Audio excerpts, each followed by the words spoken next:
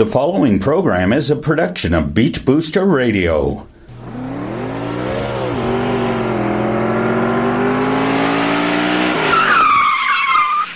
Welcome, race fans. Here's your local racing authority, Sam Chapman, with this week's Sound of Speed on Beach Booster Radio. Welcome, race fans, and this is the Sound of Speed on Beach Booster Radio, and I'm your host, Sam, here to recap a busy weekend of racing with Formula One in Brazil, and the NASCAR Camping World Trucks, Xfinity, and Sprint Cup Series all took to the Phoenix International Raceway for the penultimate races of the season. We'll get things rolling in Formula One in Brazil with the running of the Brazilian Grand Prix. Heavy rain would delay the start of the Grand Prix so the track could get a chance to drain. The track was so wet before the start of the race, Roman Grosjean would crash out while taking his warm-up lap prior to the start of the event, going to the garage before the cars hit the grid. When things got rolling behind the safety car, Lewis Hamilton would lead teammate Nico Rosberg off of the grid. When the race finally got rolling on lap 7, trouble would break out on the track as heavy rains continued. By lap 20, Marcus Ericsson, Sebastian Vettel, and Kimi Räikkönen would all go off track or crash, with Ericsson and Räikkönen retiring. Following Kimi's off, the race would be red flagged. They would attempt to restart the race twice, with the safety car finally pulling back into pit lane on lap 31. The race would continue to claim cars as Felipe Massa and Fernando Alonso would both go off, with Massa visiting his home track for the final time, retiring early. As the laps began to wind down, Lewis Hamilton would cruise to his first victory in Brazil, followed by teammate Nico Rosberg and Red Bull's Max Verstappen putting on an impressive drive to come from 16th to the podium in the final 10 laps. The NASCAR Camping World Trucks would visit the Phoenix International Raceway for the running of the Lucas Oil 150, setting the chase grid for the championship round next weekend in Homestead. Rookie William Byron would look like he had the truck to beat, leading 112 laps throughout the night, but with 9 laps to go, Byron's engine would expire, forcing him behind the wall and taking him out of the championship 4 after a strong rookie season. Daniel Suarez would grab the lead during the final yellow flag and cruise unchallenged to get his first win in the NASCAR Camping World Truck Series. Following the race, the chase grid for the championship round in Homestead was set. Johnny Sauter, Matt Crafton, rookie Christopher Bell, and Timothy Peters will be fighting it out in Miami for the series title next weekend. Here's what race winner Daniel Suarez had to say after he would score his first NASCAR Camping World Truck Series win. Well, definitely a lot of work and a lot of patience since last year. Last year we finished several times in second place finishes, and this year as well, if I remember correctly. And, it's been hard for some reason to get that first victory. Sometimes we are super strong and just things happen. But very, very happy that we were able to finally make it, get it done with Bono doing a really good job. We had a really fast Aristera Tundra all day long. We unload very good, and when we unload good, normally it's really good to start in a really good starting point. So very, very happy for that. And looking forward to try to do it again tomorrow. Tomorrow as well, but next week in the last race and most important race of the season as well. The NASCAR Xfinity Series would also be visiting the Phoenix International Raceway for the running of the Ticket Galaxy 200. Kyle Busch would dominate the race, winning the pole and leading 190 laps en route to another win in the Xfinity Series. Justin Allgaier would be the highest finishing series regular, coming home in 4th. The Xfinity Series chase grid was also set in Phoenix. Elliott Sadler, Daniel Suarez, Justin Allgaier, and Eric Jones will be fighting for the Xfinity Series title in Homestead, Miami next weekend. Here's what race winner Kyle Busch had to say post-race. Our win was pretty good, obviously. We certainly set that out to do and accomplish, and we were able to do that. So certainly I got to thank Chris Gale and all my guys at Joe Gibbs Racing, everybody that does such a great job for our cars, for our team.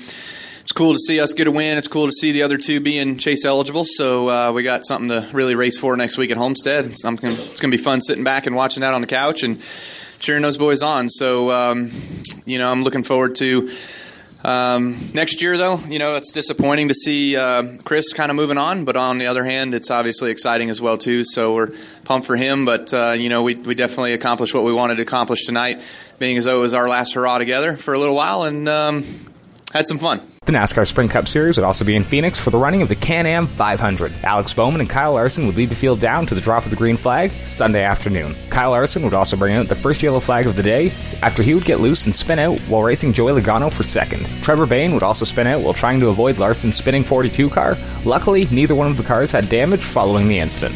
Larson would be involved in the next caution on lap 83. While cars were hitting pit road under green flag conditions, Ryan Newman would enter pit road a little hot, locking up his brakes and spinning both himself himself and the 42 of Kyle Larson out at the entrance of pit road. Both cars wouldn't receive much damage and were able to continue. Lap 257, Martin Truex Jr. would see his Championship 4 hopes go up in smoke as he and Ryan Newman were racing into turn 1. Newman would get loose, taking out the 78, sending Truex into the wall with 56 laps to go. Michael McDowell would bring out the caution on lap 312, just as leader Matt Kenseth was set to take the white flag. McDowell would slam the turn 3 wall, ending his race just a few laps shy of the finish, sending the race into overtime. As the field came down to take the final green flag of the afternoon, it would be Matt Kenseth and rookie Alex Bowman who had dominated the race, leading 194 laps, battling it out for the win. As the field came up to speed, Kyle Busch would attempt to pass Bowman while Bowman responded by blocking the 18, receiving a shot from Busch in the process. Bowman would manage to get his nose under the leader Matt Kenseth's car, but as Kenseth arced into turn 1, he would cut across Bowman's nose, spinning himself out and forcing another attempt at a clean restart. Bowman would drop back to 6th, and Kenseth would drop back to 21st, the last car in the lead lap, hurting any shot he had at making it into the final 4. When the race restarted again, it would be chase driver Joey Logano leading the field and getting a great jump on the restart, cruising to his 17th career victory and locking in his spot in the Championship 4 to go battle it out for the Sprint Cup Series title next weekend. Kyle Busch, Kyle Larson, Kevin Harvick, and Kurt Busch would round out the top 5 in the Can-Am 500. Here's what race winner Joey Logano had to say following his win in Phoenix, locking him into the Championship 4 next weekend in Homestead, Miami.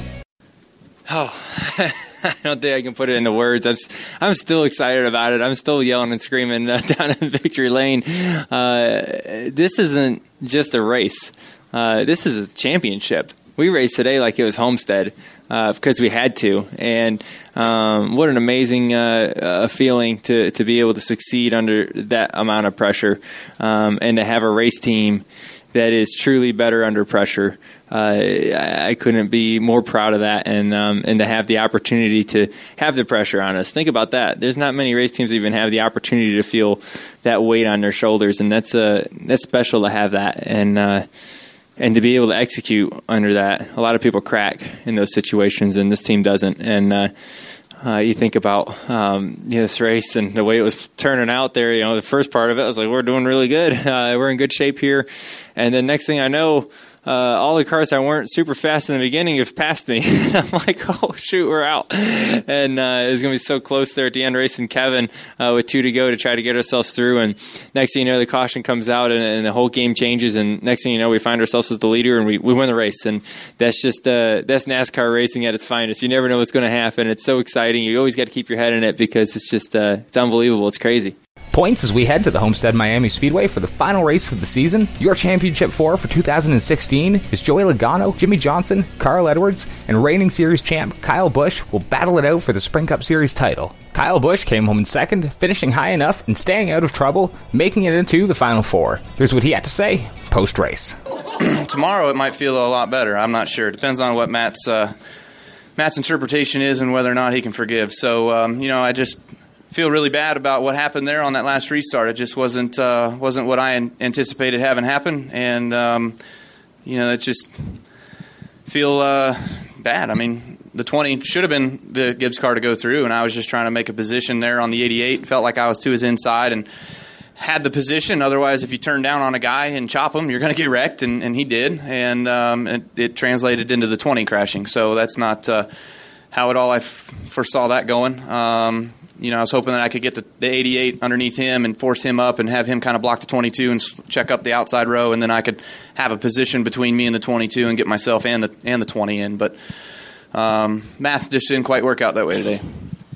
Join me Sunday as I get you set up for the final NASCAR Sprint Cup Series race of 2016 at the Homestead Miami Speedway. I'll get you set up with everything you need to know about the Homestead Miami Speedway and your 4 title hopefuls before the green flag is set to fly. Until then, you can head on over to the Sound of Speed's Facebook and Twitter pages to keep in touch and up to speed with all sorts of motorsports news throughout the week.